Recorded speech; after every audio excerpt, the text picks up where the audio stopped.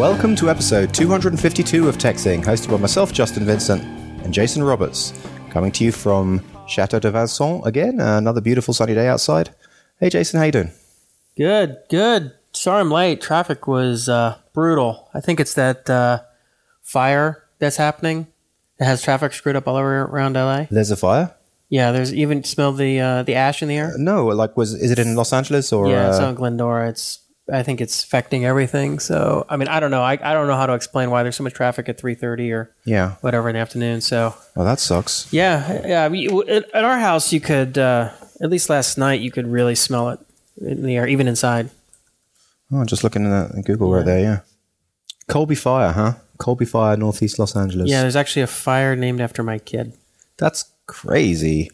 Prompts air quality alert. I wasn't even paying attention. So you don't even normally leave the house during the day, do you? You don't really go anywhere. No, we walked around the Rose Bowl today. An hour and a half, yeah. And you didn't smell it? No, didn't smell it. Well, that's good. I guess that's good news. Yeah. So how are you enjoying your new location, being next to the Rose Bowl? Are you taking advantage of it like you thought you were? Definitely. I've been at least 4 times for walks in the Rose Bowl. In the last week? Yeah.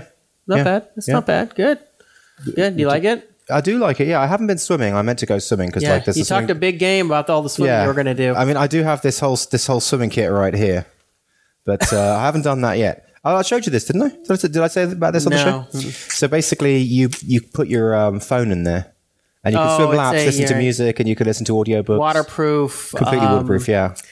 Phone holder. Was it going strap on your shoulder? Or it just goes around your waist. On your waist. Yeah, and you swim, and then it has like headphones that they're actually really cool headphones. This, by the way, is called an X1, just in case anyone's interested in it. It's basically an X1 waterproof case, and then it comes with a headset, and it has like 5 different fittings for the headphones, going from kind of super small to super large. But what's good about it is the headphones actually totally cut out noise as well. So if I was wearing it on the airplane, and normally like screaming kids and stuff like that, gets rid of all of that. So if the lifeguard is yelling at you, you're going to not hear him. Yeah, that's the downside. So do you swim to podcast, or do you have like your Justin jams? Well, you know what? I've only used it once, and that was before I moved into the house. That was in the bathtub? That was before moving into the house. So I don't know yet. I'm thinking I did once around the Rose Bowl listening to podcasts, and that was good. Have you joined the Aquatic Center yet? Not yet, no. Okay, so you have to join. I need to set that up. Yeah, exactly. All right, well, good. That's the Great White Hope. The Great White Hope? Yeah. Okay. Well, what else is going on? What's new with you? This last week we've done a lot of work with Didgeridoo. I'll just show you my completed tasks list. We've done a crap load of work, for want of another way. Wow. For another word. And we've got a new hire starting on Monday. So you got that through? Yeah, a guy called Miko. So, and he lives in Kuala Lumpur. But he's Finnish. He's a Finn. Yeah. He's a world traveler. Yeah. Like he every year he moves to a different country or something like that. Yeah, and he's maintainer of about 4 different PHP extensions, including ImageMagick. There's a couple of other ones. So he's a good guy. Done a lot of good stuff. Well, that's good news. So now you're up to a team of 4.5. Yeah. All right. No, it's getting to be an actual team. That's right. Yeah. So that's good news. Actually, I read something there. It made me think of you, or Didgeridoo, which was there's an article called "Inside Quizlet's Incredible Feedback Center," which you should read because I would imagine it could help you out. So what they did is they built this very elaborate feedback system that would tie into everything that was going on at the app at the time, so that they could sort of collate related issues. Anyone could respond. It would go out to the team. They could see who responded to what. They could see like, what were you doing? You were on what page? You're looking at what content and what school, like everything was there. And it was really nice log reader and everything. So, I don't know. I mean, I've seen that kind of thing done, not maybe quite to that level, but when you have like a customer facing product like you do, or consumer facing product where you have a great variety of things that could be going wrong at any given time, just because of the complexity and the, the range of physical tablet, the type of tablets you have to, who knows what's going on. There are all kind of issues. And so rather than wasting a lot of time trying to get to the bottom of something, you can solve much more quickly. Yeah, we do have some stuff. It doesn't sound like it's as sophisticated as what you're talking about. Well, you guys have been around like less than a year, right? Right, So but the fact you have anything is good. But but we do have like, for example, if there's any exception within the kind of Android side of things, it pushes stuff through.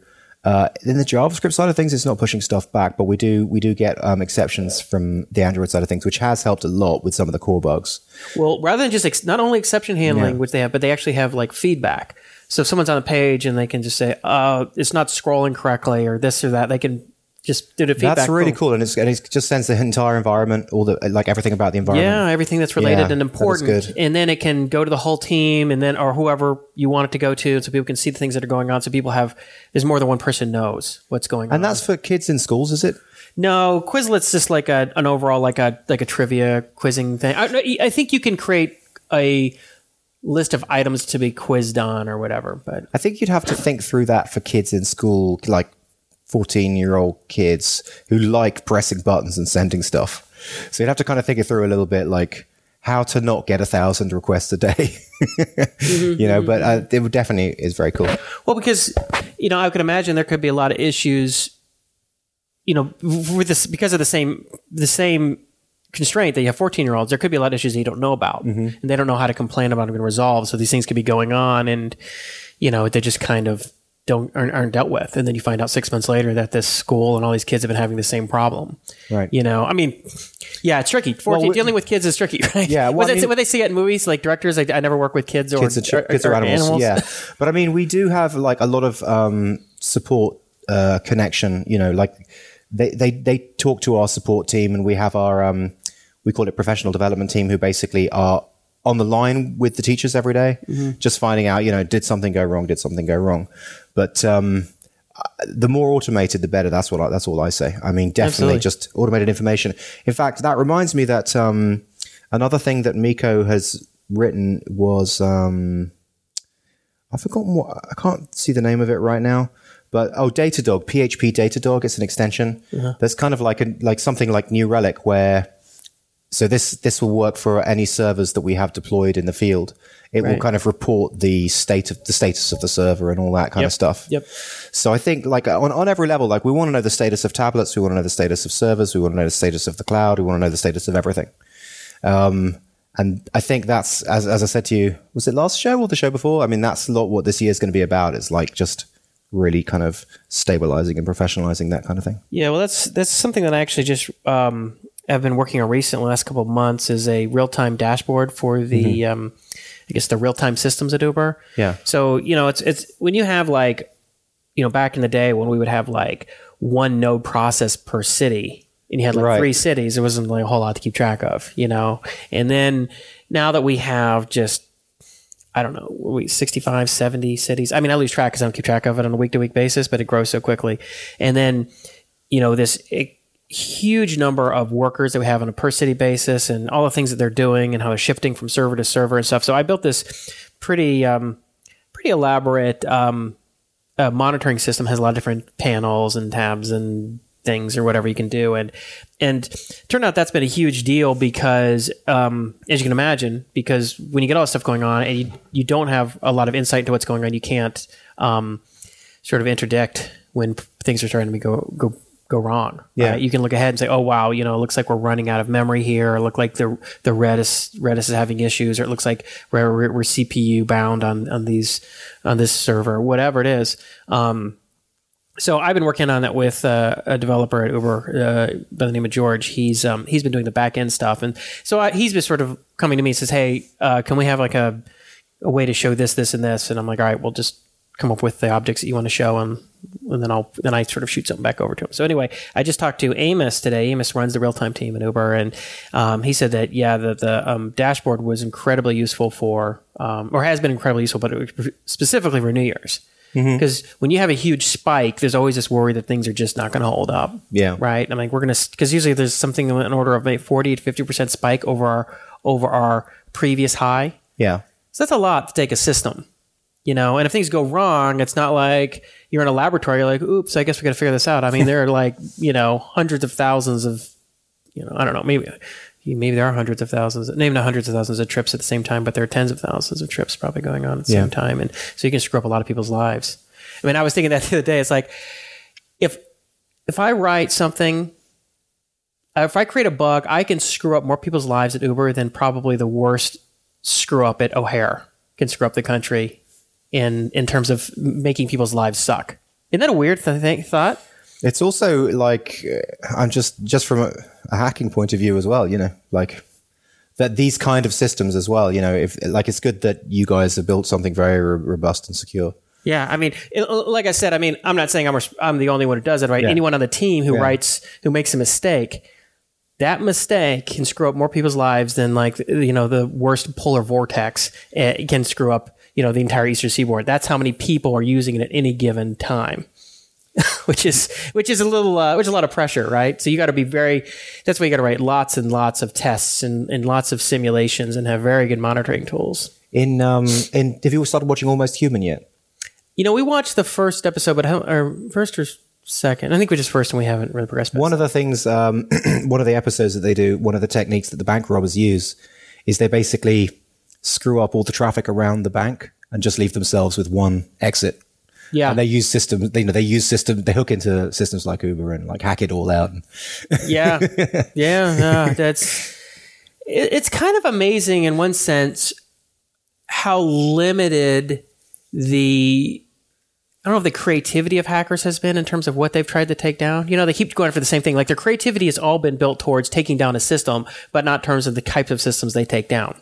Right. You know what I mean? Like we've been kind of lucky that the worst thing that they do generally is they go after a company like Sony or was it Gawk or whatever and get a bunch of and try and get a user database and get some passwords and credit cards. Well, because luckily they don't have antisocial personality disorder and want to kill people kind of thing. Well, that's not an antisocial personality disorder so much as it could be just like a political movement. Just like they could be like, hey, we're going to like there was an episode in Blacklist. You watching Blacklist? Well, I've heard of it, but go on. Yeah. So, there's an episode where the guy wants to crash the financial system, right? And it wasn't like a personality disorder, is that he had fundamental problems with the fairness of the current financial system, right? But I mean, even the ANC movement, when it first started with Nelson Mandela, like they didn't try and kill people. They tried to they tried to break infrastructure. Like, so I don't know if everyone takes that really hardline approach, you know what I mean? Of like, doing stuff that's going to end up. Yeah. Well, all I'm saying is that you have lots of movies and TV shows about it. Yeah. But in reality, it's usually just people going after credit cards or usernames and passwords. Good. I'm going to knock on wood for that one. Yeah. Well, it's just interesting how creativity can kind of be funneled because it takes a lot of creativity to break these systems, right? Mm-hmm. I mean, you have to really be bright and have a lot of skills and tools. But it's just interesting they go after the same stuff. But I don't know. Speaking of show, so Blacklist, I recommend that. It's pretty good. It is a good show. Once again, I mean, you've watched getting back to episode 1, like Hulu do this thing where they only kind of show you the last 5. So I don't want to watch something, just start it, and I've missed out a whole bunch of episodes. I don't know if it's on Netflix. I doubt it. I don't know. It's on Amazon, but you have to buy it. So I'm just kind of making the decision. Okay, it's like $1.99 an episode, right? I know, but that's it's $20 to get going. Give me a whole $20. Well, you always figure. No, I mean, it's true. I mean, we just bought The Walking Dead. We bought episode 1 and 2 yesterday. In fact, I'm sitting here and Georgie and Sarah Jane are sitting over there, and I get an email. You just purchased The Walking Dead, $20. Ding. You just purchased Walking Dead series 2, $20. Ding. So it's like. Yeah, we don't have a problem buying that stuff. Yeah, well, I mean, it's funny because if you think about how expensive your time is, right. And you can watch an hour show in 40 minutes rather than sitting through commercials, $2 for 20 minutes of your time back. True, because of the commercials. Yeah, so $1 for 10 minutes. So that's basically if you're pricing $2 for 20 minutes. So that's $1 every. So Hulu over 10 Amazon. Minutes. Hulu so $6 an hour is pricing. If your time is worth more than $6 an hour, then it is a net gain to buy an hour of commercial free stuff off of Amazon than it is to record it. That's a really interesting point. Did you just think of that right now? Yeah, that's good. I like it. Yeah. Well, I just. That makes me just want to never use Hulu again, just to buy everything. But is Hulu commercials? Yeah, Hulu is pretty much one of the only really successful implementations of commercials. The only way you can actually stop commercials on it is to just turn the audio off, because you can't really channel change, right? They forced 3 commercials in a row, you know? My father-in-law is a nightmare with the remote. So whenever there's a commercial, he either turns off for all the commercials, he turns off the sound. Right. Or he fast forwards through the commercials and then blows through another 3 minutes of the show and it's back. And you're just like, dude. Well, they have you. And, you know, but also they make you kind of choose what kind of commercial you're going to watch. Like, am I going to watch this tampon commercial? Am I going to watch this bank commercial? Am I going to watch this? Yeah. And it's just annoying, but they've really cornered you. So I guess it's kind of interesting. So if you have more time than money, then you want to use Hulu. If you have more money than time, then you want to use Amazon. But you are clearly in the more money than time But there's category. only a slight problem with that, which is that, I mean, because I gorge. Like, when a show's really good, if I've got the time available, I gorge. So it's kind of the other way around. Binge. They call binging. Yeah, I absolutely would just watch more shit. You know, I would spend my money faster, really. I just wouldn't watch ads. I'd spend my money faster. I'd watch more stuff. So you think it's kind of like the fact that they have like supersized Coke? Like, it's bad for you that they can supersize your Coke at McDonald's because you'll get the supersize. Exactly. Like, you wish they didn't have a big cup because then you get the smaller one. So the ads kind of diluted a bit. They pad it out a bit. So it's painful enough that after watching like maybe an hour, you're like, I can't watch more commercials. So you'll watch one show and you're like, I'm going to go to bed. Whereas if it was like no episodes, you might watch like 4 episodes and the next day like have like be all jittery because you didn't get enough sleep. Like, oh man, exactly. You'd waste more time. Yeah, that's the problem. That's an interesting. I think that's a fair way to look at it. So I'm trying to think of the TV show thing. I had something else to say about that. So Blacklist, I give that as a pretty good. I mean, it's formulaic, but James Spader is just simply amazing. Yeah, I heard he was really good at acting in it. I mean, if he wasn't on the show and they just had some typical actor in there, it'd be a C+. But like, when did James Spader become such an amazing actor? I mean, was he always an amazing actor? I mean, I don't remember people saying like when he was in Stargate that made Stargate. Yeah. Right? He was fine. But I remember somebody saying in, I was watching, it was some TV reviewer, analyst or something. It was like on NPR or something. I remember I remember where I was listening because I was in the car, and he was talking about how, and this is like 4 years ago maybe, and he was talking about how the shows are so much better than they used to be. And he was like, for instance, he's watching an episode of Boston Legal, and it had Shatner and a scene with Shatner and James Spader. And he's like, it was one of the best scenes he's ever seen. TV, movie, anywhere between the two of them. And they played the scene out, and I'm like, yeah, it was. It was one of these scenes because he has that capacity. And so I think he probably won some awards for Boston Legal and stuff like that. I never watched the show, but I remember people talking about it. I don't know. Yeah. Cool. But trying to think if I had any more. I haven't seen this yet, but I heard there's a new show on the National Geographic channel, Nat Geo. It's a zombie-like show called Surviving the Apocalypse. And so what they do is they try and, because you're kind of capitalizing on the zombie craze. People are watching Walking Dead and zombie stuff, World War Z kind of stuff. And so they said, all right, well, scientifically speaking, like, what's the closest thing that could ever realistically happen? And so they model something like was kind of like the rage virus in 28 Days Later. There weren't really zombies. They were people who were struck with this sort of disease that made people just kind of become extremely aggressive and just kind of lose their mind. Yeah, more like a rabies, yeah. And that's what it is. They like if rabies became airborne. Okay. And so they go through the whole thing. So I think I'm set up the DVR to watch. I mean, we're kind of 20 minutes in. I'm mindful of like spending too much time on this, but Walking Dead, right? It is kind of cool. I mean, no, I remember. Wait a minute, you watched it? Yeah. How many episodes? We're kind of halfway through season 2. No, right. All right. Do you like it? No, I had already seen season 1. Do you like it? I do like it. All right. Okay. Thank you. I'd so seen happy. season 1 before, and I'd even seen some of season 2 before, but just watching it a second time, giving it a bit more of a chance. What I do like about the writing of it that's very interesting is that there's a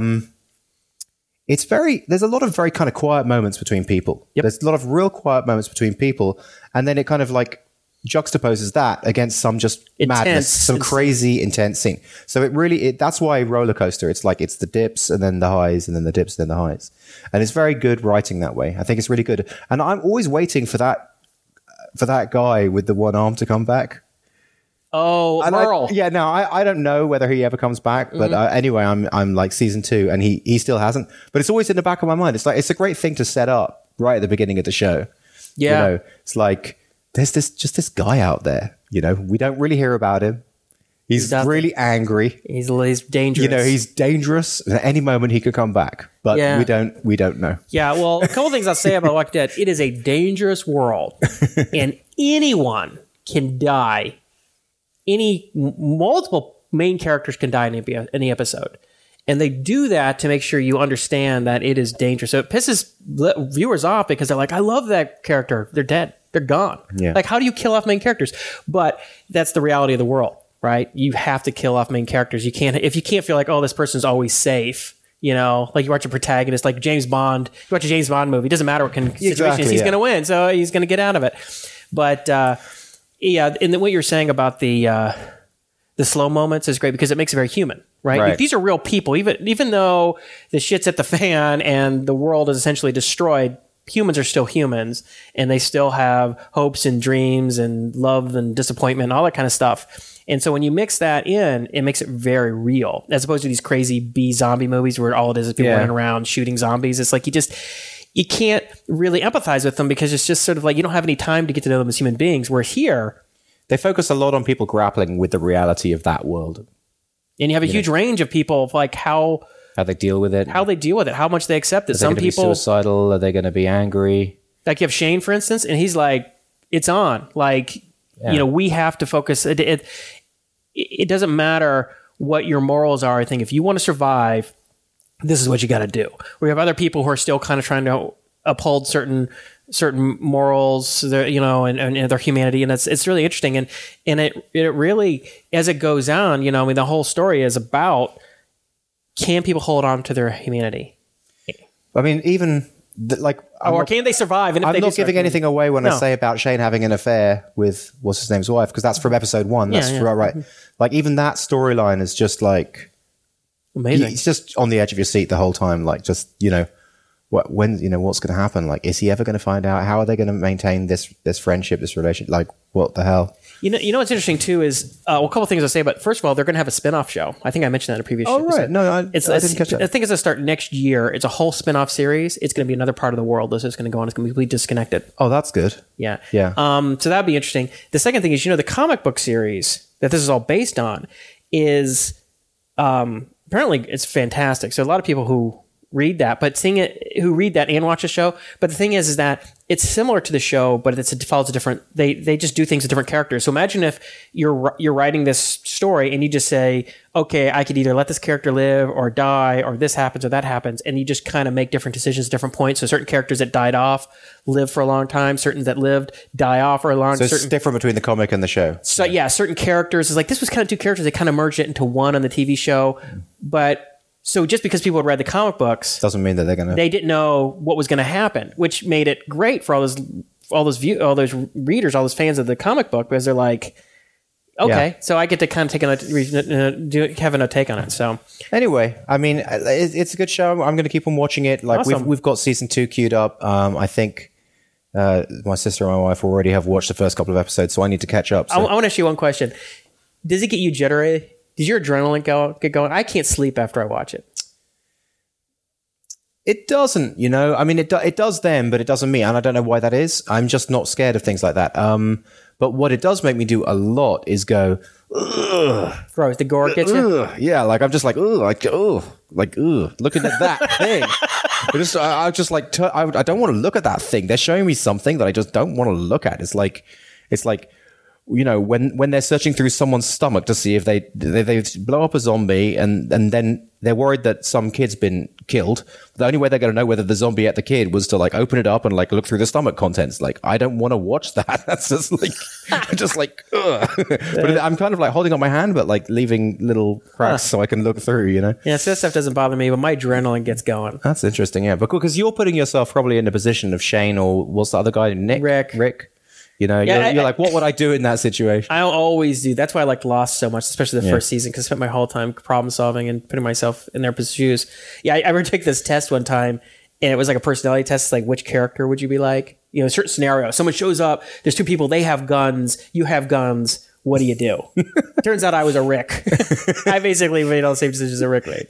Wow, you were really into it, dude. Well, I don't know. It was just like one thing I saw was like on like, you know, a major website, and I just, you know, which Walking Dead character are you? You know, and it's like 10 questions. So apparently I'm a Rick. Yeah. Well, that's cool, man. Well, at least we can talk about it and bore people on the show a little bit. Well, except for the fact that we don't want to give anything away, really.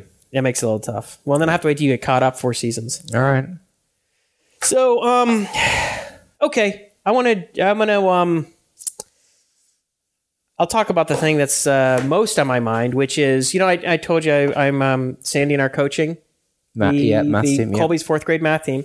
So, and you remember how last show I was saying how I had this big idea of like how I thought I could get the kids to blow through a couple years of math and like to maybe potentially even like teach the class next year or whatever. But I was trying to think like, how do I hack the system? Like, how do I make it so that, you know, I can go in a public school and make it so that I can do something at that scale without there being like regulatory, bureaucratic problems, stumbling blocks. Yeah. So, you know, I've been kind of thinking and planning and scheming like, okay, so how do I pitch it to them and everything? And so then I just happened to go in to take the kids in on Wednesday morning. You know, I walk them to school some days, and I see the gifted talented coordinator. She's the one who runs this. She's the one who recruited us to do this kind of stuff. And I sat down with her and I said, "Hey, so I got an idea." So I basically kind of said, "Here's my secret plan." And before I even kind of finished even describing it, she was like, "Oh yeah, that would be great." I'm like, "So like, if I got them to be able to like maybe take a test and prove that they pretty much had mastered 5th grade math, that they can just be exempted from 5th grade math next year, and then they can just use their time they might have in math class working on our stuff, and then we could do 6th and 7th grade math, you know, maybe even some 8th grade math next year." And I said, so you're going to have to go there during school day then? Yeah, well, right now we just do Tuesdays and Thursdays from 12 to 1. Okay. So during their lunchtime, and then I grab lunch after. So basically you're going to take over one of their classes, one of their actual regular classes. Well, because one thing I said to her was like, well, one of the things that's a little bit of isn't great is that we do it during lunchtime. So the kids bring their lunch. And so for the first 10 or 15 minutes, they're kind of eating, you know, which is not terrible, but it's like, you know, they should have their lunch and they should be able to go do what they want, have kind of a recess, you know. And I can understand for a few months doing this, but all year long, not getting lunch 2 or 3 times a week would be kind of annoying, I think. And so I mentioned to her, I was like, is there any way that we could get some time? And at first she's like, well, I don't know, because they're all the kids in different classes and they all do, each teacher arranges their day in their own way, right? I mean, when you're at 5th grade, you don't have like different teachers for different classes. It's just one teacher, right? Yeah, yeah. And she said, you know, maybe what we could do is we could split the kids in two of the classes, and then we can get those 2 teachers to agree that they teach math at the same time. And then when that math happens, they just leave their class and come work with us. That makes sense. So it's only 2 people to get to change their schedule kind of thing. Which, you know, you could probably get 2 teachers to agree. Yeah. If you said, look, you're going to get half of these advanced math kids. And less for the teachers to do as well, you know, have a smaller class. Well, yeah, well, they can focus on the kids that need more help. Yeah. Right? Like, we got that. So, and it was funny. So I was kind of, when I was sort of hatching my plan, like, who do I talk to? Do I talk to Mrs. Stuckey, who's the gate coordinator, or do I talk to the principal? You know, because I didn't want to. I was like, what if Mrs. Stuckey says no, and then I'd have to go overhead and cause a problem, or if I went overhead anyway first, you know, like, how do I do this? So I'm talking to her in her office, and then the principal walks by. Dr. Alba is his name, and he walks by, and he's like, and she says, oh, you know, Jason, and Sandy, they want to take this more seriously and do more math competitions and have them just, you know, skip out of 5th grade math. He's like, oh yeah, that sounds great. Yeah, like he just, I'm like, but I had this whole pitch. It's like working on my, you know, my whole plan of how to convince you. But they were like, yeah, like, well, you know, we have some gate money and, you know, all this. And I said, look, you guys don't even have to pay us, you know, we'll make up the difference financially if if there's no funding for it, we buy the books or whatever. I don't care about that. And but I want to get these kids in. There's a lot of different math competitions and Math Olympiad and all these different things. And so I want to blow this thing up. I think we could get these kids. I think we could do something amazing, right? And so they were all like, yeah. And I said, oh, and I've been teaching this programming class called Catalyst, and And he's like, really? He's like, think you could teach a programming class here? I was like, well, actually, I know this guy, Justin. Maybe he could. Right. Awesome. But yeah, it was just incredibly exciting because they were so supportive and enthusiastic. And they were like, yeah, Well, absolutely. About teaching a programming class there, like, do they have a classroom that we could use instead of that church? Yeah. I mean, if we did something. A proper classroom. Oh, yeah, of course. I mean, if we said we wanted to do some things, I mean, look, they're very open. Yeah. They're limited in resources in terms of money, but they have space, and they seem very flexible and like wanting to allow cool things like this. Do they to have happen. Wi-Fi?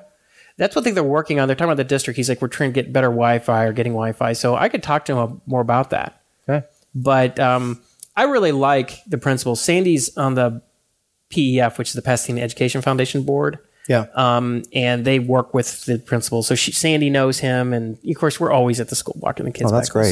So we have a pretty good rapport with them. So that was really cool. So we'll find out more what's going to happen in the next few weeks, because I'm going to set up a meeting with all the parents. I'm going to bring them all to school and say, this is the. So do you have any software ideas to merge with that, or like your SnapLearn system, or? Well, actually, okay. So there turns out that there's two really cool sort of what I call web-based drilling systems that have content for this. One is called Adapted Mind. Oh, so you've seen this already online, yeah? It's free for public schools. Oh, wow. And they have like hundreds of questions per drill, and they have fourth grade, third grade math, kindergarten all the way through sixth grade math. And so I just found out about it the other day, and I just saw it, and I'm like, this is amazing. So rather than me saying, well, here are 10 problems on factors and multiples, I could say, do this drill, do this drill, do this drill. And they can and they do them online, and they can blow through Is them. it like SnapLearn? It's very similar to the concept of SnapLearn, except it already has all of their... So you don't have to get all the content written. So that's great. So what we can do is, rather than us having to make up homework problems and grade homework, I can say, all right, guys, try and do these 5 drills tonight. As a minimum, go as fast as you can. And I'm thinking doing anybody can get through 10 we'll go. If we everybody get through 10, we'll get ice cream, or I'll bring in stuff it's so easy to bribe kids. They just love that stuff. And plus they're all kind of, and I'll talk about this in a minute, they're all pretty enthusiastic. But this is all basic skill stuff. Like they learned a fundamental skill, like how do I do a prime factorization of a number? Rather than me spending 5 minutes doing it on the board and doing my homework problems and grading it, they can just blow through that. Then we can focus on what you'd call the non-routine problems. Like, how do you really solve hard problems? Like, this is not an obvious, here's a problem and there's no obvious way to solve it. You have to use your brain. And that's what the math competitions are about. They're not like, do you know basic math facts? It's like, can you use your brain and solve a hard problem? So this software can teach them words and paragraphs, and you're going to teach them how to write a story. Yeah. I mean, how to use math as a tool. Like, this teaches you the basic skills. And this is like, and I don't know, like in karate, this teaches you how to punch and kick. We're going to teach you how to spar. Like we're going to go in and use the tools to effect. And so anyway, the other thing was interesting is we went into class on Thursday after having talked to Mrs. Stuckey and the principal, Dr. Albert, and I said, I was waiting for the kids, because it takes sometimes a few minutes for the kids to show up because they're all getting their lunch and they're all coming from different classes. And I was counting the kids. I'm like, where is Trey? And they're like, well, Trey quit. I was like, what? And so but then Trey walks in like 2 minutes later and he's like, I didn't quit. What are you guys talking about? And so, but then it got me thinking like, okay, I need to explain to them what the secret plan is, because these kids sort of pretty much just think this is just for like a math competition at the end of March. And they know only 8 kids of the 17 are actually going to compete. So there could be a part of them that says, I don't want to do this extra homework or extra stuff. Because I may not be one of the kids. Yeah, I'm not going to be one of the kids. And I said, all right, guys, everybody here, I want you to listen. I'm going to tell you my super secret plan. They're like, what's your super secret plan like? All right. And so I told them, I said, look, I want I want to get you guys through 5th grade math by the end of the year. You guys will be exempted out of 5th grade math. You won't even go to your other math class. Next year, we're going to do like 2 years of math. I want to compete against schools all around the country in these national math competitions. I want to make you guys one of the best math teams in middle school. And they're like, literally their eyes just got 3 times the size. I mean, they were like jumping out of their seats. They were jumping out of their seats. They were so excited. You know, they're like, wow, you know. I mean, it was funny seeing that kind of enthusiasm. And, but I had to get them to get excited and buy in because I didn't want anyone quitting or dropping out before we had a chance to do it. Like, it's not just about this math meet, guys. Like, sure, we're going to have to pick 8 kids to do it. And that'll just kind of depend on who's doing the best in the few weeks preceding it or whatever.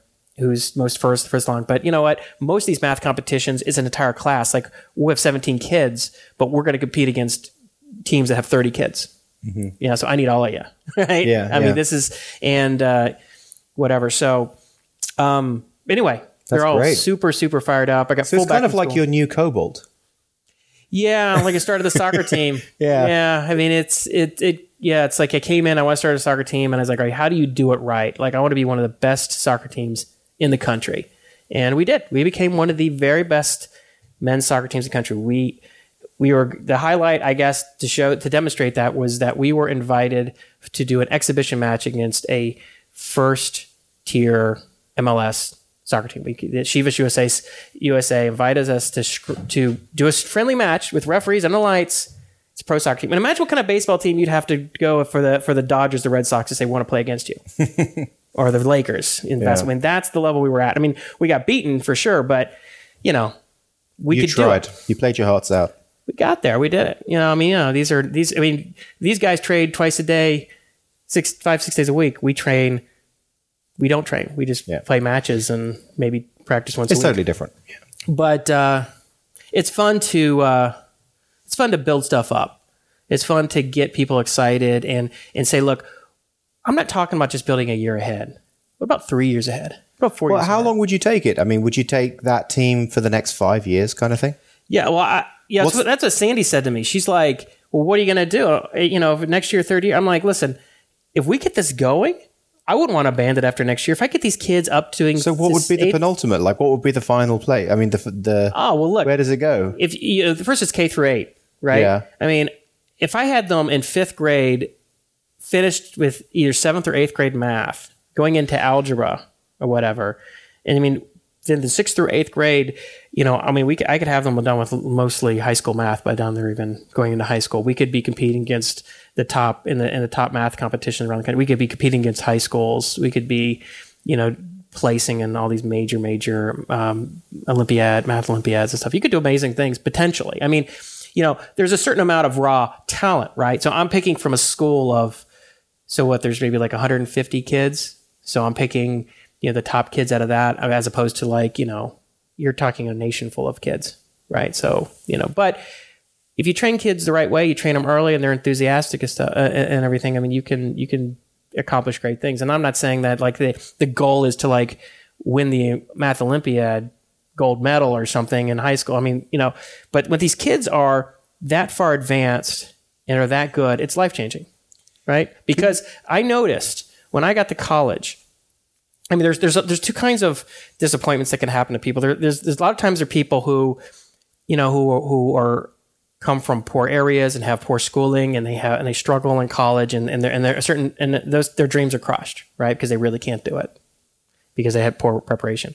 I saw the same things happen in college where people came and they were one of the smartest math or science people from their school, and they just got smoked in University of Chicago. They came in and there were people who had been doing calculus since 10th grade and doing independent research stuff and competing on, you know, national math championships. And it was just, they just couldn't compete. Just weren't there. And then they had to drop. They had to like do something like, well, I'm going to do poli-sci or something because I wanted to be a physicist. It's just, they just, you know, sometimes it's just 2 or 3 weeks and they're like, well, I'm just so out of my league. It's not even So funny. in a sense, it's about options. It's like options that starts off early. So you want to give Colby and all of the other kids as many options as possible. And you've got it also athletically as well as kind of mentally. Right. Programming. As Paul Graham would say, you stay upstream, keep your options open. You have to solve really hard problems and keep your options open. Yeah. And when you do, and as I was explaining to the kids, like when you do things and you become really, really good and you get a lot of special options that no one else gets. And that's just the truth about life. If you're 1 year ahead in math, everyone's go, oh, that's good. You're good at math. Or 2 years ahead, like, wow, that's really impressive. When you're 4 years ahead, people are like, that's like something that's on NPR, right? People start talking about it. And once you get an article on Wired about that, like, how is this happening? All of a sudden it starts changing conversations about what might be possible. But even aside from PR stuff, for the kids themselves, there's a lot of things that would say like, that are just shut off from people because they're not mathematically fluent. If you said to me, oh, I want to go work for one of these companies that like SpaceX or something, and I want to work in their space design stuff. I'm like, it would take you 4 years of intense math study to even be able to be a part of that. You just don't.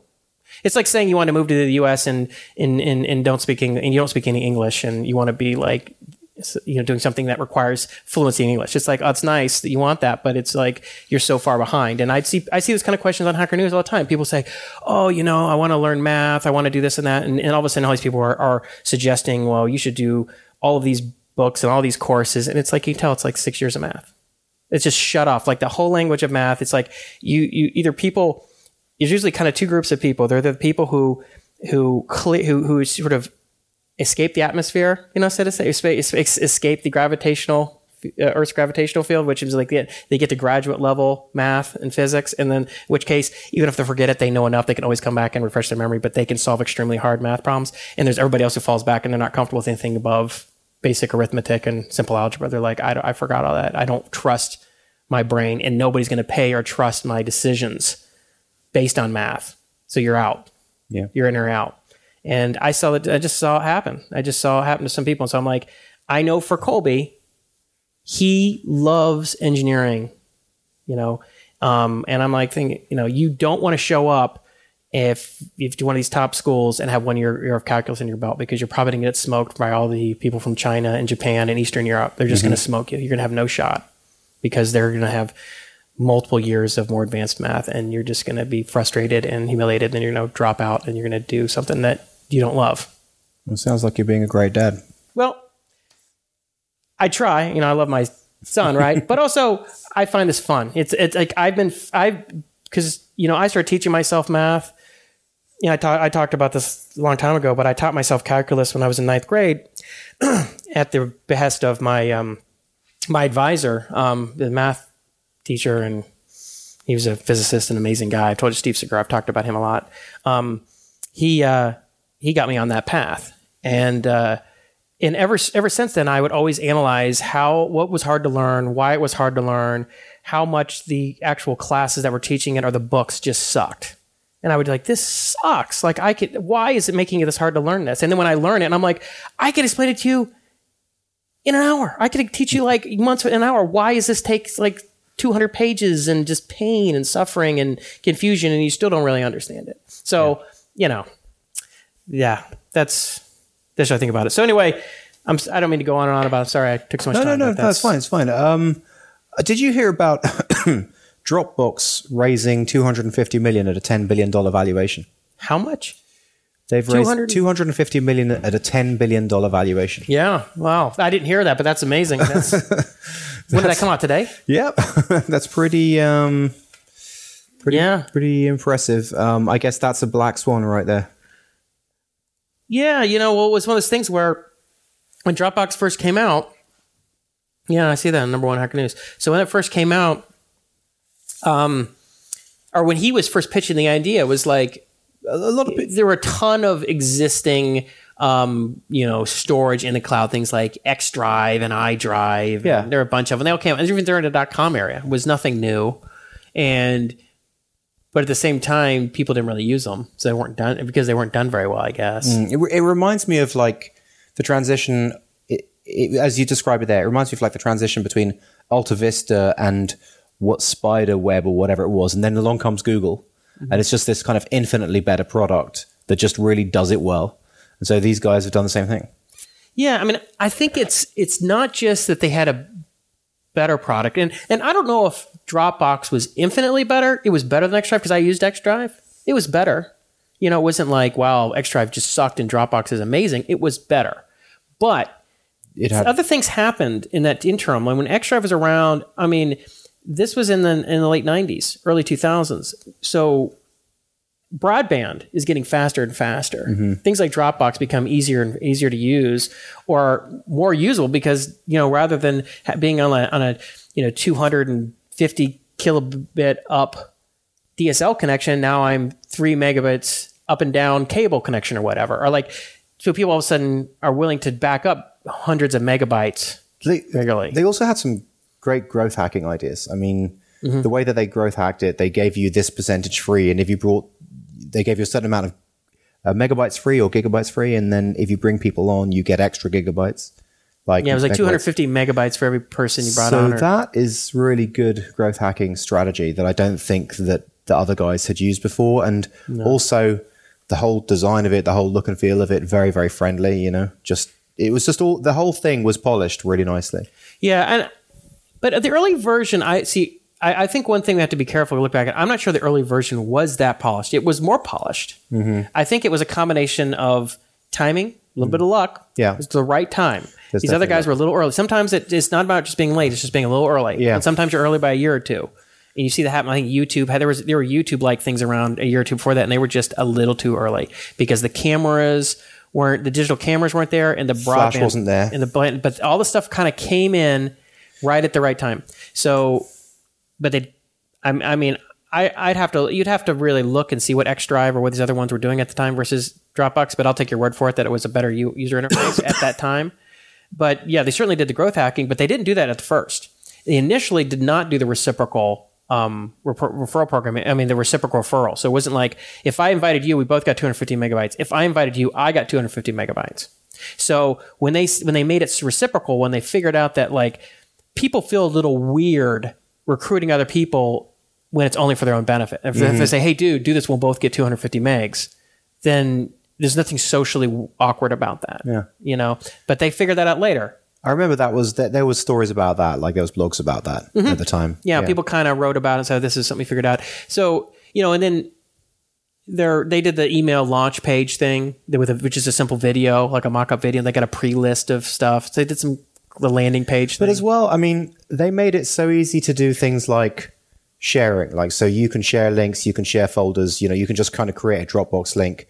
And then people started building Dropbox websites and all that kind of stuff. So they made that really, really viral as well. So they just totally viralized their product on every level. I think, yeah. And I think what it also illustrates is that sometimes you get a little lucky and you make a couple of smart decisions. You do some good product development, and it gets you enough of an opportunity to make more good decisions over time, right? They did the smart idea about getting the viral video on Dig, that the landing page that got them a bunch of attention, a bunch of preliminary users, and then they did a good enough job on the product itself, integrating with Windows and Mac or whatever to make that work, and then so it got them in the game, and it turned out it was a good timing maybe with the broadband and everything. So then they made all these other viral things. They just keep adding, and that's what the execution is all about. Execution is we had one good idea. It's you had one or several good ideas clustered at the same time that got you out of the gate. That gave you the time to have lots more good ideas. But in the meantime, there was always this background chatter about G Drive, right? Google Drive. So they didn't pay any attention to that.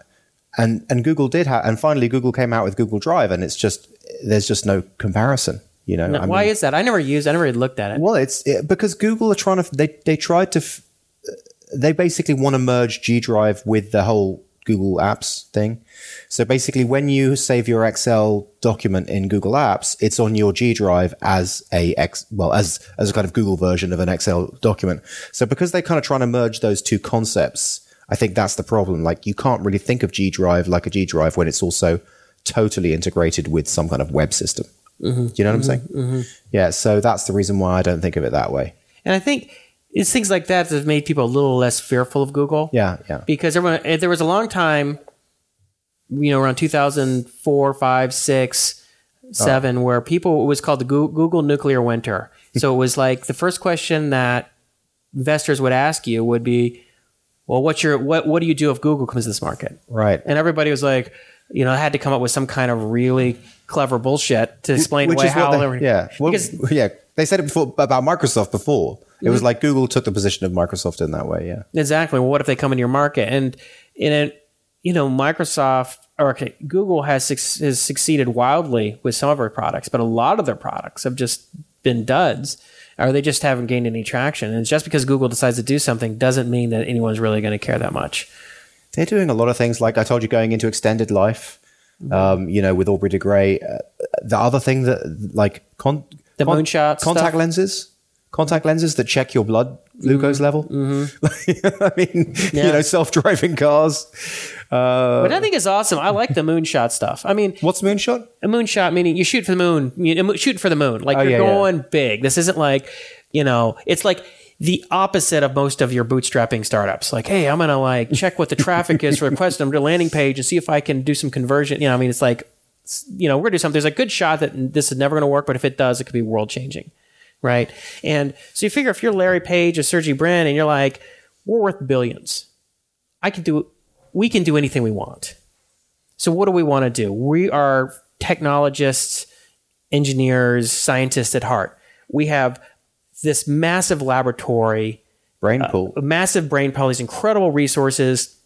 What do I want to do? It's like, I want to change the world. I want to build things that are I want to create the future that I had imagined might exist. And it's kind of the stuff that Peter Thiel had complained about. It's like, we were expecting flying cars and we got 140 characters, that famous line is, and, But they don't even get trapped by their own, we're here to organize the world's information. Like contact lenses to check your glucose level really has nothing to do with organizing the world's information, right? So they just basically say, okay, is that interesting to us? Uber, which is a big investment of theirs. Obviously they do big investments as well. So yeah, it's pretty astonishing. That's what happens when you get people as smart and as those guys, people who are as educated and as curious and who are fundamentally creators and builders at heart. They get billions of dollars. They're like, I'm going to create and build. I'm not just going to buy companies and flip them and try and make more money. They're not just investors.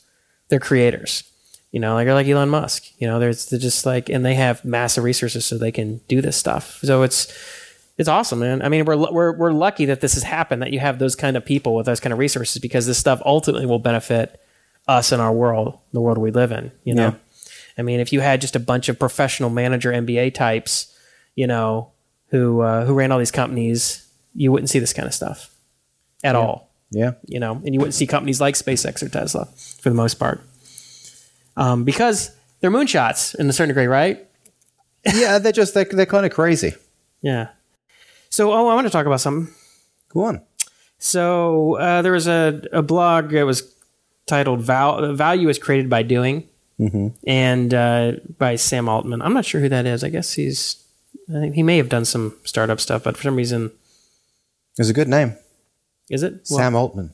Why is that a good name? Sam Altman's your friend. Sam Altman builds things. Just sounds like it. Okay. So he basically is talking about how it's so easy to fool yourself into thinking you're making progress. You spend a lot of time doing meetings and, kind of talking to people and networking and all that kind of stuff. Yeah. And I've noticed that stuff obviously is important. We've talked about how important it is that to get out in the world, talk to people, talk to customers. You can't just sit behind your computer and write code all day if you want a successful company. That's a necessary but not sufficient condition, is just building something. But he's talking about the opposite end of the spectrum, where you're just too out there and you fool yourself into thinking that you've done something. You just burn a ton of time talking to people. And I felt that way at times too, where I spend, and I was complaining a little bit about last week. It wasn't, a lot of the phone calls were less about me trying to gain leverage in my own life. It was just helping other people, which is different, which is fine, and in fact, it's something that is important to me, as you pointed out. So I do it. But sometimes I've gotten a situation where I spend a lot of time meeting with people, because you always figure like, well, I should at least have a meeting, or I should just have a conversation, because you never know. But a lot of times it just burns time and you don't get anything done. And like, you just have to shut it down. And I get burnt out on that stuff really quickly. I get kind of irritated. It's like it's like when people say, "Hey, let's go meet for lunch somewhere," and like drive across the city or whatever, and you're like, "I'm going to burn like 3 or 4 hours of my day doing that, right?" And so now I'm kind of mentally retracting from that. It's like I got to hunker down and just crank on stuff. Well, like when people send us emails and say, "Why don't you guys come to MicroConf?" Well, what do you think about that? No, I think that's. I was just using that as an example. So that would be burning time. I mean, we don't get huge benefits out of going to MicroConf, but we would still probably go, would we? At this point, well, the reason that you're not in a position you need to, right? At Digido is not sort of. I mean, MicroConf is really geared towards giving tactics to bootstrappers. I would actually have to take vacation paid time off to go to MicroConf at this stage. Would you? Definitely, yeah. Because it's during the week, right? Right. Mm-hmm. Well, it just depends. So, yeah, I guess I don't remember. They have at least a few days during the week anyway, yeah. Yeah, maybe it is. I don't remember. So, yeah, I mean, if you're launching or want to launch a bootstrap startup and you need to learn the real tactics about how you do it, how do you do the marketing? How do you do the pricing? How do you find partners or whatever, all those things. I mean, that's the place you go. I mean, that they have the most actionable information you're going to find. But the question, if you can get a ticket, I know that the tickets available through the Micropreneur Academy are all gone anyway. Oh, are they? Yeah, okay. But I don't know about the main ticket sale. I mean, microconf.com for if you want to go check it out. Right.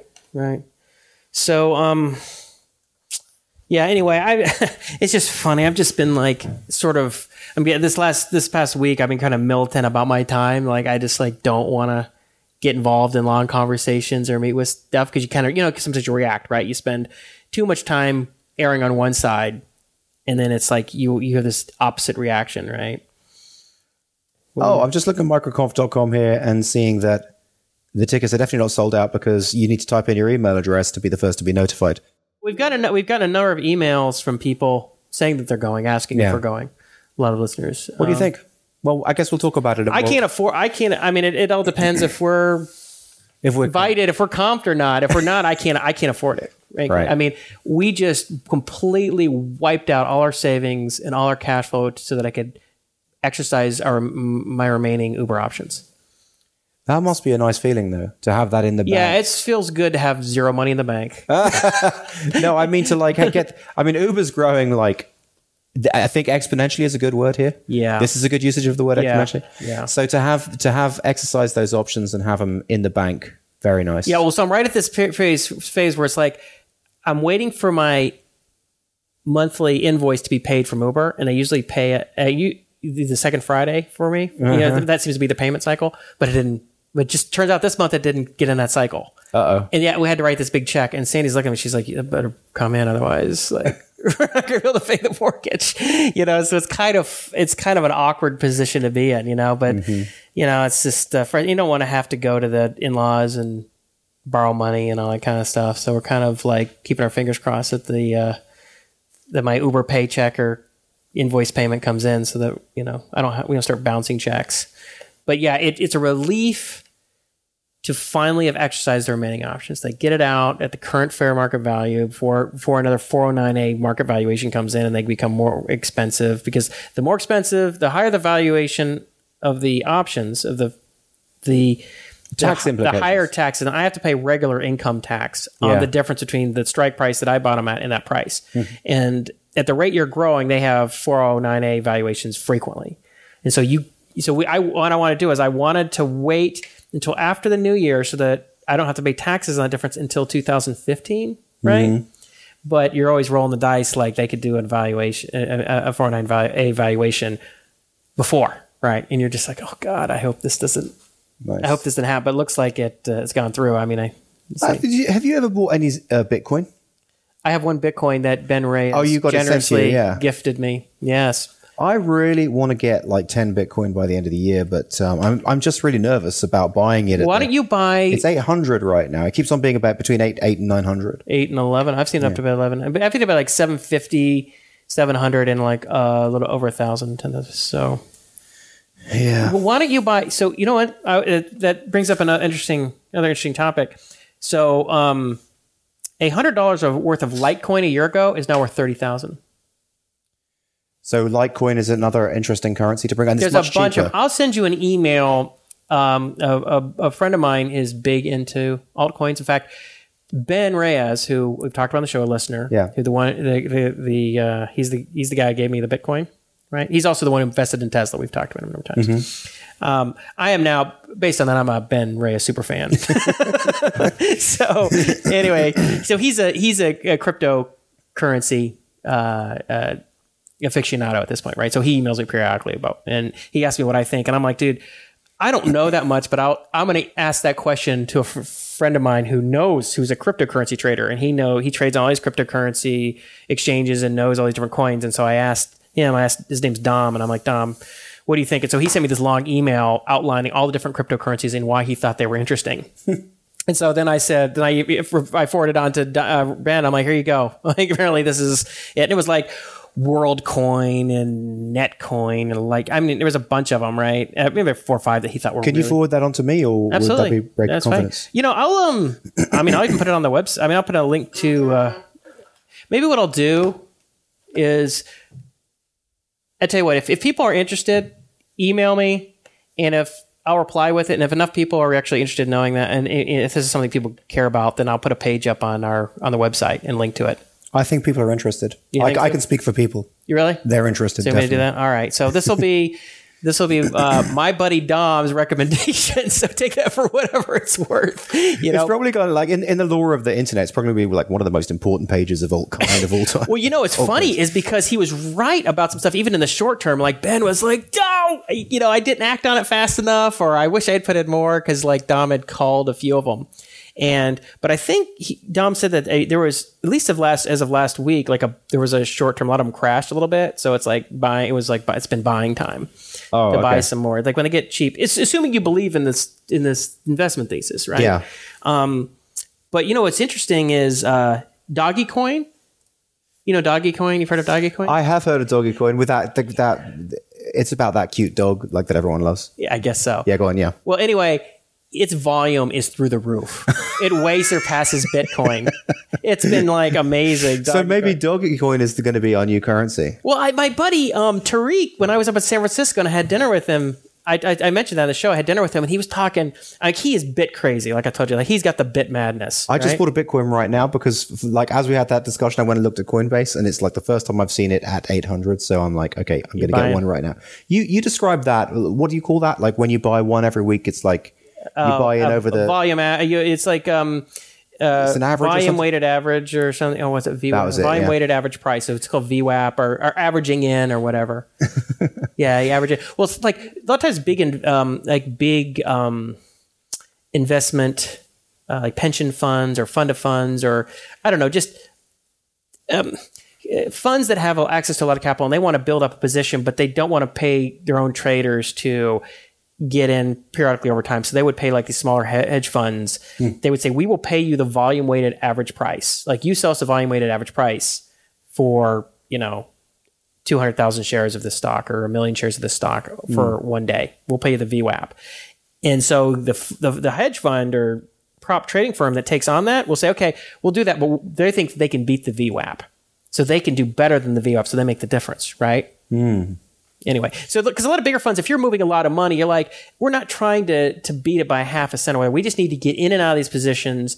And we don't want, because we have to move such huge volume, we can't just trade 1 million shares because the whole market, if we sell 1 million shares, the whole market's going to run away from us and we're going to get lower and lower and lower price from it, right? Yeah. Or if we buy, the market's going to go, the ask's going to keep rising. So we're going to pay more. So what you want to do is sneak in there, get little bits over time at random, different times at random price. You were sorry, I interrupted you. You were talking about your friend Dom, was it? Dom. Yeah. So he's nuts about this.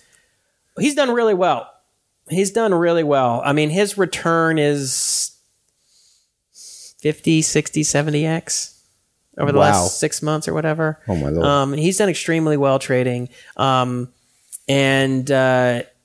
he's all in that. He's he's all in it, right? He knows it. And so, that's why I asked him, I'm like, well, can you give me the lowdown on what do you think's interesting in the altcoin space? That's cool. So I said, I wish I could act on it. I don't have any money because I had to save up all this money for that stupid Uber options, And so I'm like, wish I just had like a few $1,000s to put into this stuff. I don't know if they're stupid options. Not think they're stupid, pretty cool. but it's just frustrating, right? It's just frustrating that I can't, that's why liquidity in general is such a big deal in life, because I think a lot of times what people do is they just put money in the market because they don't know what to do with their money.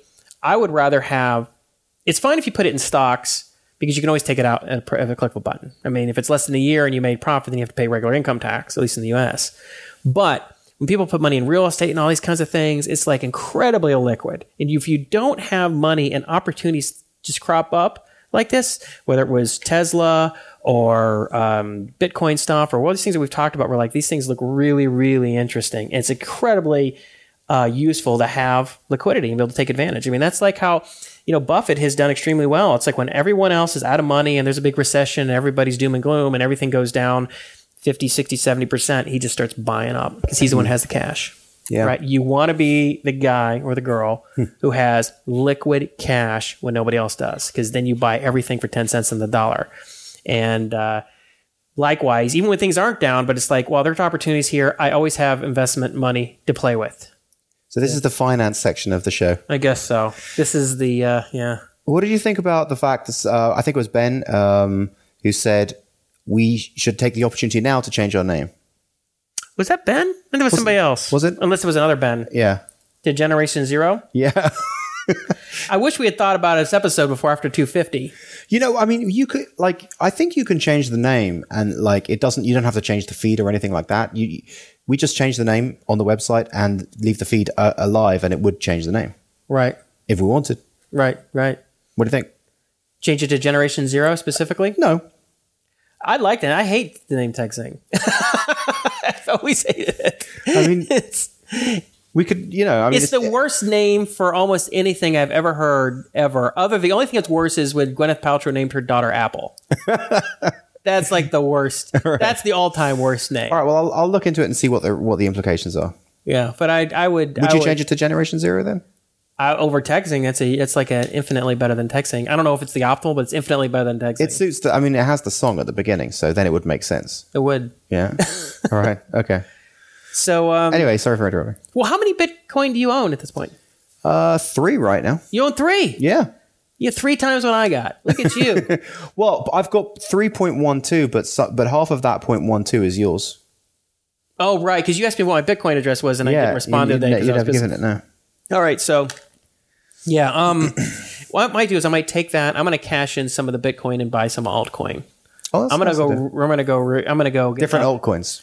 I'm going to get an update. Yeah, I might buy like a basket. I might buy like the top 3 or 5 like Dogecoin or like. But where do you don't buy Dogecoin?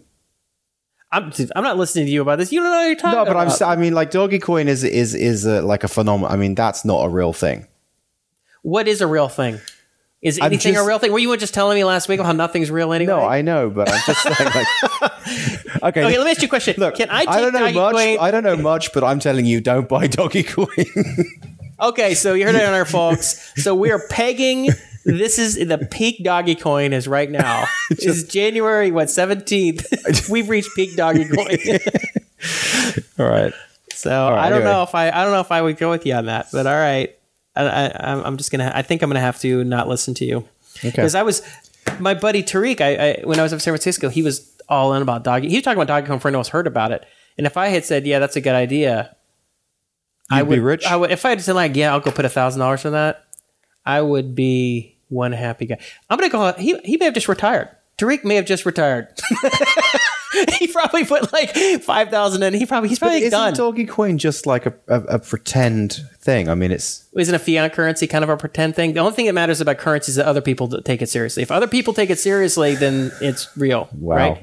If you can convert in some way a currency, whether it's a crypto or whatever, to another currency, and that currency into product services, it's as real as anything else. All right. You know? Okay. I mean, it's just this little. All right. Well, you buy 1,000 worth of Dogecoin, and we'll see how it goes. I don't have 1,000 right now, but I don't know. Maybe we get a few more donations in. We get some more donations. I'm going to start buying some Dogecoin or whatever. But I got to call Tariq and find out what's up with him. Well, I'm going up to San Francisco next week. Yeah. So I'm definitely going to hook up with Tariq, and he'll give me all the inside scoop on everything that's going on. All right, well, give it to us. So he probably isn't going to want to send that out to the whole world, right? Who? Tariq, because I don't know. Other than it's going to imbalance the market when all the people who it's the best thing. The best thing is because that's why they like when you go on like CNBC, you watch these business shows, and these guys, these hedge fund and pension fund managers come on and they say, "Well, we put money in this and that."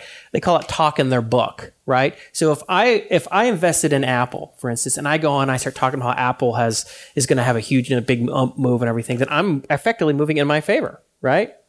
That should be illegal. People, they just say, "Look, I've invested in it." Yeah, it's like.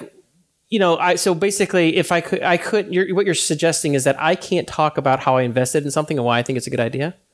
You think that should be illegal? No, I don't. Okay, so I'm glad we got that cleared up. All right. So I'm going to get the inside scoop from Tariq. So between Tariq and Dom, I got the. So the other thing is one thing just to round off the whole cryptocurrency discussion. There is a something called Proof Market, where people could pay for proofs using Bitcoin. Like, I want this proved, this algorithm, and people would actually it's sort of like a bounty market for doing math, different types of right. math proofs. Proofmarket.org. Let's see. So I had this bookmarked a few weeks ago, and I kept forgetting to bring it up. But create a new problem, add a bounty, wait for someone to solve the problem on recent entries, pay the price in Bitcoin.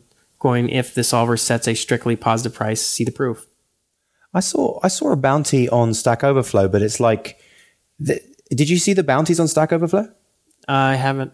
So basically, you can put up a bounty of your own points for someone else to answer the question. Oh, really? Okay. That's kind of a clever idea, right? So I'll give my points. Does it work? Have you read it? Well, I guess it works. It's like people want to gain Stack Overflow points, so they'll get, not only will they get the points for answering the question, they'll get, and I think you can put up to like 100 points or even more. I'm not sure, but it's an interesting concept.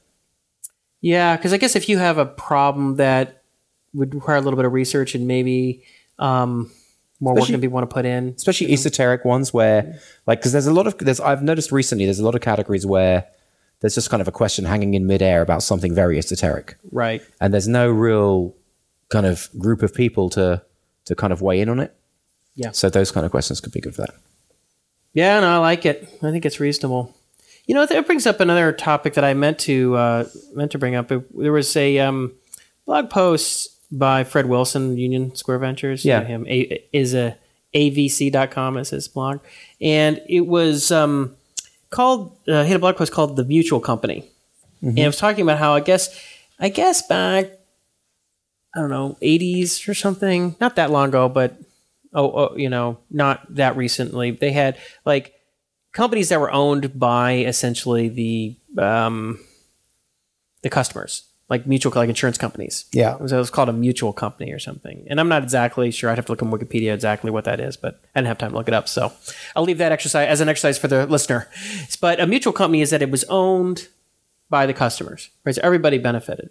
And what he was referring to is this issue that you have these companies where people are creating content, but they're not really benefiting financially. And a perfect example is Stack Overflow, right? Or something like a Snapchat or Instagram or Facebook. So these companies are making money because people are creating content, and they're not just making a living; they're making hundreds of millions, billions of dollars. Yeah, it's a massive imbalance, which is kind of an interesting concept. So, and I had an idea. One of the things that I'm working on is kind of or I've been thinking about was that, okay, so if you have a site that is based on requiring crowdsourcing, people working together on it. Generated user content. Generated user content. There you go. Thank you. Should you set up an incentive, a financial incentive or not? So the problem is that when you bring money into the equation, people behave very differently and start getting petty and greedy and think bad things can happen, right? And also you have people who are doing it for the love of it all of a sudden get this weird feeling about it, and I don't have any good examples offhand. I wish I did, but they would talk about that in Freakonomics all the time. Yeah, but there are a lot of networks out there that do paid content. What was one called? I can't remember the name of it right now, but they don't work. I mean, they don't create such good content. because people are just very mercenary and they just kind of, like, for example, a knowledge-based one. What was it called? Helium? I think it was called, maybe it's helium.com. And basically they just go out and like copy and paste from Wikipedia or whatever and just trying to create content to create money. So it's basically pulling in the wrong crowd. Which is unfortunate, right? Because in some sense you'd be like, you know, you'd want to be able to like financially reward people who are adding a lot of value to the company. But if you do, then all of a sudden you bring on the wrong people and everything fails. It doesn't work. But it depends on the financial reward model. Like if it was more along the lines of that footprint stuff that we were talking about, and it was like you were getting some piece of equity and it wasn't really an actual, you know, for dollar value. That make any difference? I don't know if that makes any difference though. Probably not. I mean, it's still anything something becomes money or transferable into money, it's equivalent to money, right? So if I own shares in Uber, and since there's some liquidity there, that's equivalent to money in some. People do get a benefit from like writing on Stack Overflow. I mean, you know, your Stack Overflow profile is beneficial. It can help you get work. You know, there's also intrinsic motivation. You know, for like so there's the kind of the badging system, and you'll feel good about that. Well, it's for the love of it too. People just enjoy it, right? Well, it's the same reason that people take pictures on Snapchat or Instagram or whatever. People are doing this because they love it. People answer questions because they enjoy writing questions. People like writing Wikipedia because they enjoy it. So why does it? I mean, why is it something you think about? Like what? No, I was just in that article because he was saying how there's that imbalance, right? Yeah. So there are a number of companies that are based on the crowd and user generated content are becoming billionaires, and he's wondering, is that right? But the problem is there might not be a way to really fix that. Change that without ultimately causing the product to fail. One way of looking at it, I mean, you could look at it through the lens of like, it sounds a little bit like slave labor, which is a bit weird, you know. I mean, you are not paying people anything, and they're building $1 billion business for you. But at the same time, okay, so now I'll flip sides. Right. Okay, at the same time, slavery is mandatory. If you're a slave, if you're enslaved, you have no choice, right? Right. You're not employed. You don't have to do anything. It's totally on your own volition, you know, at your own level, right? And people who do commit to these things, they get something out of it. They get a sense of pride. They get a sense of respect or community, or they get a spec of recognition or whatever. So people do get something out of it that they like. But you could argue that some people are addicted and don't have a choice. And so those people who are addicted are not benefiting in any way from the system. Yeah, see, that's a very nanny state way of looking at things. So I assume that people are adults and they're capable of making their own decisions. You know, if people can't make their own decisions and they're adults, then they shouldn't really have many rights, right? Because they really can't make decisions for themselves, right? It would be interesting to find out, though. I mean, I really would like to know. I'd like to see a documentary about it. Like maybe some of those people who are just absolutely the top scorers, like, you know, to maintain that top score, they have to work really hard. They have to go through and answer like 30 questions a day, right? Keep on getting 100 points. I don't know. Like John Skeet, Stack Overflow, he's like the Stack Overflow superhero, right? He's a .NET. Yeah, he's really well known. Yeah, he just answers them on the train for the fun of it when he's coming and going to work. I don't know. Okay, so next, let's see. Next. So this is here's looking at you, kid. All right. Segment about the NSA, right? That's our new NSA segment. Here's looking at you, kid. So the NSA devises radio pathway into computers, codename Quantum. Have you read about that? Yes, awesome. So So what they've done, they've affected about 100,000 computers worldwide. Although they deny that any of them are in the U.S. But what they've done is they've installed either through USB cards or on the boards themselves tiny radio transmitters. So even if there's no connection to the internet, the data flowing through the computer is being sent to radio signals that are being picked up by these NSA listening devices. And you remember I was talking to a couple weeks ago, they had this sort of thing that they could put like up to 8 miles away and it could just kind of listen in to, I think it was like Wi-Fi signals and any kind of information coming out of a computer. I can't remember all of it, but I don't think it wasn't the same thing with like the leaking of the keys using the microphone, but it was similar in the sense that it could sniff out Wi-Fi from like 8 miles away. Anyway. Oh no, that's another lovely, beautiful piece of technology. Awesome. Hey, speaking of lovely, beautiful pieces of technology, you know what I've been coding in lately? I'm going to guess Go. Nope. I'll give you 2 more guesses. Okay, Python. Nope. Good guesses though. Don't look at my. No, I'm not looking. You did. You look at my notes. My eyesight isn't that Okay, good. now guess. Okay, Go, Python. Can I have a clue? Like, is it JavaScript based? No. Okay, so it's not CoffeeScript, for example. Go, Python, or what is that other cool one that's coming out? Rust. Yeah. Let's say Rust. No. Okay, what is it? Java. Oh, Java. Old school. Oh, that's going old school. So I've been doing this little consulting project for a company called Mighty Hive. I'm friends with the CEO, Pete. And initially, I was starting to build it in Node, but they all used Java there, right? And so it was obvious that at some point it was going to have to be converted into Java for them to be able to maintain it and extend it or whatever. And I was building it in Node at first just to kind of get off the ground and get something fast, prototype up. But one thing I noticed was that whenever you do something that has a lot of series of steps, sequences, and especially when those operations are individually done asynchronously, it becomes a nightmare. And you have all these sort of like hacks. You can use certain libraries like async or whatever that'll like, but it's still kind of gross compared to like writing things just using normal synchronous programming languages. And I got it working, but then Node was kind of blowing up under the amount of memory that was taking up. So I was doing transactions. I was importing these CSV files into Postgres, and these weren't even going to be the biggest files, but they would be 250,000 inserts, for instance, on a single commit. Right. Too much. A single transaction, and Node just kind of threw its hands up and said, forget it. Wow. And now I don't know if it was just maybe some memory settings on my particular machine or whatever, but I was talking with their CTO, Lexi, and I said, why don't we just try and convert this thing to Java, because I'm not sure if it's Node or not, and let's just give it a shot. And so I with a little work for him, he helped me. So he set up IntelliJ is the ID on my machine, and the Drop Wizard is the framework that Yammer created, which makes it a really nice framework, and it is really nice. I have to say, with the IntelliSense, with the code, with the code sensing, autocomplete stuff, autocomplete stuff, right? Autocomplete stuff, and because I wrote a lot of C++ back in the day, and I wrote a lot of I did Java back around 99, 2000 for a while, so I'm not unfamiliar with it, but I didn't get into the whole enterprise Java Beans stuff. And then I did a lot of .NET, and .NET really much copied Java, but now Java copied back. Like I think some of the things that some of the clever things that they did, the things that they did, the generics or whatever. And I have to say, the code that I wrote was so much easier to understand because it was synchronous.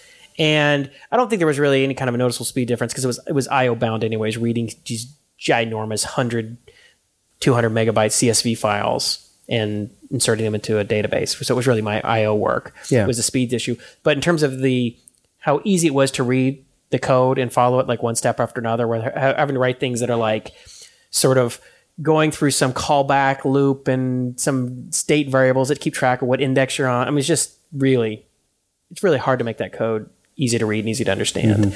Whereas this code is like any idiot who can read any Java could understand this in 15 minutes, 10 minutes. So it was funny. I was resistant at first because, we couldn't, he had him log into my system because he was going to install this stuff and get everything kind of set up for me so I didn't waste a bunch of hours doing that. No. And once I got going though, it's like the first thing was like, I'm trying to create this, I'm trying to iterate through a map or a hash map, and how do I do that? And, you first, all the little basic things you just know how to do automatically, or just... Don't you get bored of compiling? Oh, it's automatically. It just... Oh, it does that? It like auto compiles, like when you hit run, and it just, I mean, I guess if you had a ginormous project, but it's pretty much instantaneous. But I have to say, I was like, Lexi, I'm a believer. Like I'm now really enjoying, I have to say, I'm really enjoying working in Java and using IntelliJ IDE. Really, really nice. Well, that's cool. You just opened up your employment options.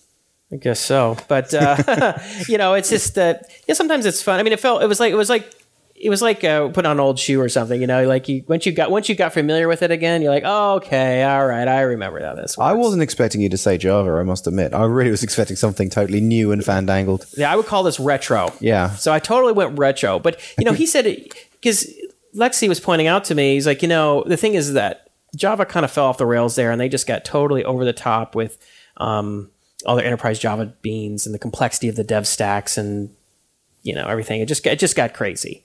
And I guess, with this Drop Wizard being an example was a nice, succinct, clean framework, made it pleasant to use. Because Java, the language, is fine. Mm-hmm. It's almost like, it's like writing JavaScript, but it's more like type, it's static type. It's type.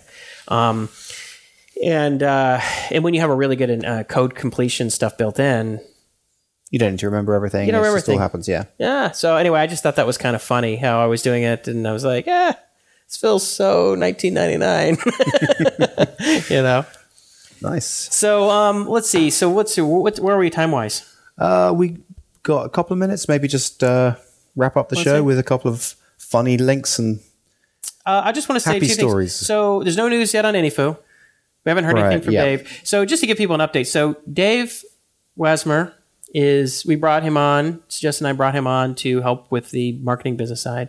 So we basically gave him free reign. We just said, hey, you do what you need to do. You let us know whatever you need from us. And he's, kept us, we get a periodic update from him once every couple of weeks, but I haven't really heard anything in the past. Has it been a week and a half? So I think I have to do some sysops stuff, don't I?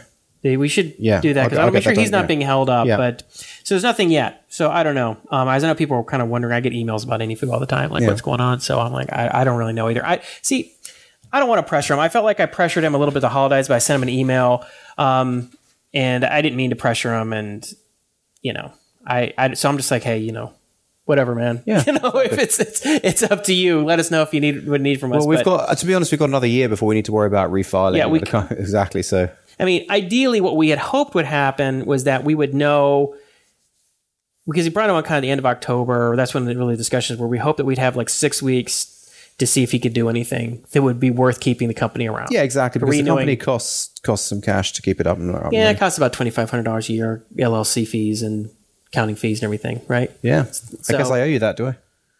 Well, we got to do that stuff this year, so we're going to have to do it. But so it would have been ideal, but as it turned out, we just didn't have enough time to answer that question. Mm-hmm. So now it's like, well, we keep it on another 3 months, or we keep it around another 9-10 months, or we're going to keep it for a year now. So Catalyst, there's not a whole update, although we're down to about 6 or 7 kids. But the kids, we've got to the point where we're doing games. We're very close to moving forward with their game. Really, it was just. Did we start anyone's game this week? They're Colby and Liam are starting on their games. Okay. So I made Colby start. He and I had worked on his game, but I made him start from scratch because we haven't done much work on it. It was getting. I think we kind of painted ourselves in a corner because I wanted to keep things easy, but then I realized it wasn't going the right direction. I said, all right, Colby, you got to do this one from scratch yourself. Yeah. Like, I don't want to. We're still getting that old chestnut of the arrays, just basically teaching that to them. That was what we did last lesson. Mm-hmm, mm-hmm. And we want a map-based game for all of them. Yeah. It's just with an array, and we're just... Or like a grid. Well, it would be like a simple... It wouldn't be a scrolling grid. A simple, like, okay, there are 20 squares by 20 squares, or 50 squares by 50 squares, and you can move a character around and they do something. Like, that's game one. Yeah. So Sophie and some others just got up to the point where they'd created a one-dimensional array, and we were just about to draw squares onto the screen. Right. And basically, you had said... In the first square was the guy. In like the third square was a sword, and in the 10th square was a monster. Right. So it's like, okay, like I was trying to think, like, what would be the simplest version of this? So it's like, okay, it'd be either to have one dimensional than this 2-dimensional array. Right. And then if we could just have, they'll move a character up and down, back and forth on the squares, and like if they pick something up a sword, and they can fight the monster and they can win. If they don't, they get eaten. Yeah. Or maybe we do it's like, okay, you have to pick up the sword, or maybe what you do is you have to get the key. And then you have to go back to unlock the sword to get the sword to go. Like you could go after a couple iterations of logic. Do something silly. And then we can do 2-dimensional, and then you get 2-dimensional scrolling, but you just build on it. But I want the kids to feel a sense of real ownership of the code. Because if it's too hard, then you and I are going to spend too much time kind of doing it for them by pointing at things and constantly guiding them. So a sense that they don't really know how it's working. It's just you and I kind of coding. And we don't want that to happen. Yeah. So... So that's where we are with Catalyst. But I'll say about it's much easier now with 7 kids. Oh, right? No question. It's much easier. It's more fun. It's more relaxed. And since we're onto games, I'm not really worried about creating challenges. I'm just like, all right, you guys work on your game, and then I don't have to do a lot of prep work for it. And we just show up and we just work on our games, which is more fun. It's less stressful. It's less work. Mm-hmm. And then there's 3 of us. There's you and I and Liam's dad, Chris, who's also knows how to program. He's a Python coder, so he's not quite as familiar with the JavaScript environment, but he's also been building a game in his own spare time as well for himself. Right. Yeah. What was he doing? Like a little Space Invaders Something thing? like that, yeah. Space Invaders. Yeah. Nice. So, I don't know. It's been fun, right? Yeah. I've enjoyed it. So let's see. The last thing I wanted to bring up, and this is a short thing, is like, I meant to bring this up a number of times, but I guess there was an interview with Paul Graham, and I think this kind of got lost in a lot of the... Wait, did we talk about... The girl... Not the whole female entrepreneur thing, but why certain companies failed or not. Did we talk about that? Was it to do with energetic execution? Yes, I guess we did talk about that. Yeah, we did talk about it, yeah. Yeah, I've just been keeping that in my mind a lot. Like, that is the key. That is, like, almost the most important quality. It's not about team or idea or technology or space or... It's energetic execution. Energetic execution that doesn't give up. Well, that's the thing. Yeah, it's like, it's persistent. Yeah. Persistently pushing on something. Mm-hmm. And, and the one key thing about it's easier to have energetic execution when there's 2 people, right? Like, you probably would not have done, if we had never met, you probably would have not done a podcast of 252 episodes. Definitely not. You might have done 10 or 15 Justin Vincent interviews or 20. It's hard to do. It is. I mean, you make it easy, to be honest. And I mean that in the best possible way. Just run my mouth like a motorboat.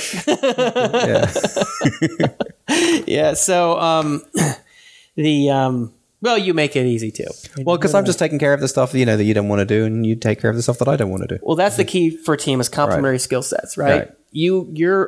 I think you're really good, like, host. You kind of frame everything nicely, right? Thanks. That's very sweet. Well, if it was just me, if you weren't here, I'd just be all over the damn place, and I'd stay on the same topic for an hour, and we just you kind of keep things structured and everything, and of course you do all of the audio work and all the uploading and all that stuff, which is of course it's very kind. Important. This is a mutual appreciation society right now. So having so energetic execution is like the number one thing, but having a partner or partners, I think one partner is really good. The 3 partners is tricky, but you can do it with 3 partners, but it has to be 3 really good partners. You have to be careful. Everybody's all in. Why are you thinking about it? Because you've got projects with partners right now, or? Yeah, it helps. Okay. It helps because, well, it just depends. You have to have the right partner. Partners can just as easily kill it. Mm-hmm. If you have the wrong partner, it's going to die. It's like a death sentence. And a wrong partner doesn't mean that they're lazy or evil or stupid. It just means that they have either not complementary skill sets that don't help move things forward. So you end up just fighting over doing the only things that you want to do or can do.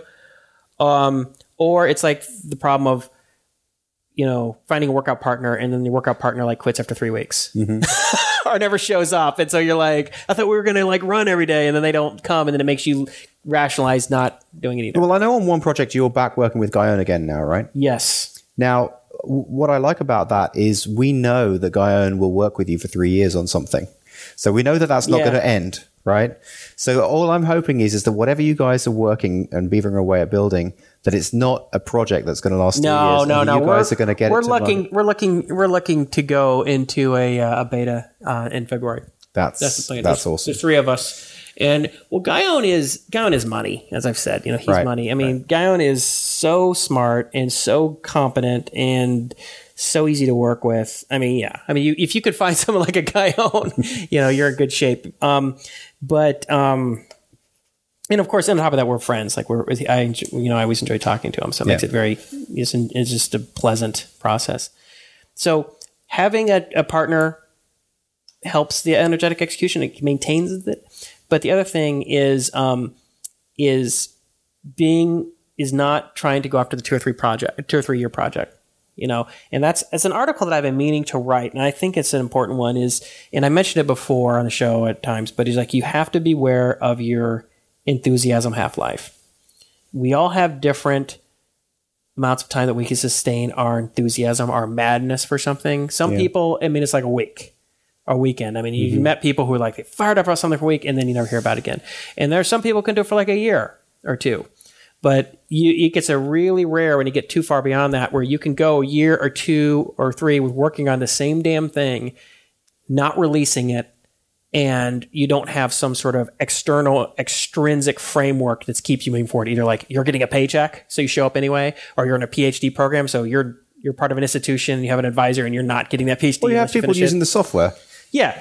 So that you getting live feedback, and it's it's ongoing. Well, that's what I'm saying. Yeah. You release it. Yeah, you release right? it. Yeah, you're right. And the thing about the enthusiasm half-life is you have to look at yourself and be honest, like how long can I do this purely off my own enthusiasm without any validation from the rest of the world or money?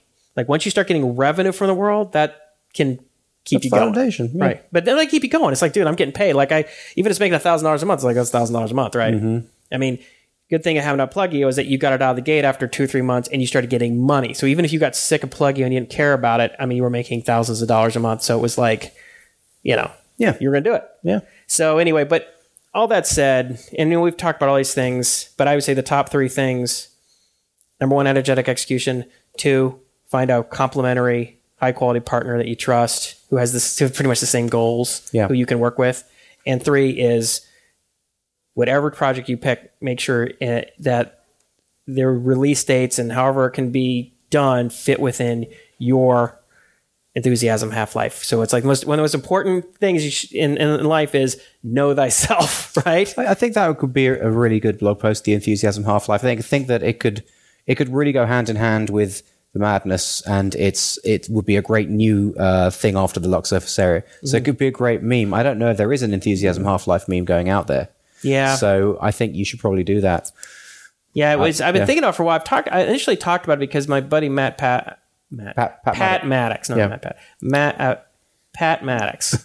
Sorry, Pat, if you're listening. We just had lunch last week, actually. He would always he would come with projects and he would work on them for a short period of time. Like he seemed like he had enthusiasm half-life of about 3 to 4 weeks, maybe 6 weeks. And I was like, enough. Dude, like you could do that. There are projects you can release, but they better be really tiny. Or he's just got to find something that he really likes. Yeah. Yeah. Well, that's the thing is that I felt like he would talk him into being interested in something where I could kind of feel like that. Just to me, it doesn't feel like you really believe that's awesome. You think it's kind of like, we can all kind of talk ourselves into being interested in something for a short period of time, or we can take an interest in something like, it's a neat little problem. I want to mess around with that. But that's different. That's different than being just completely having the madness about it, and being like, this is something that I truly am excited about. But anyway, well, I guess we should probably cut it off here, right? Sure. So as you guys get to go out, you're getting ready to go out, right? Go out and just hit go out town and party. Have a lot of fun. Yeah. All right. Well, I guess that's a wrap. We're out.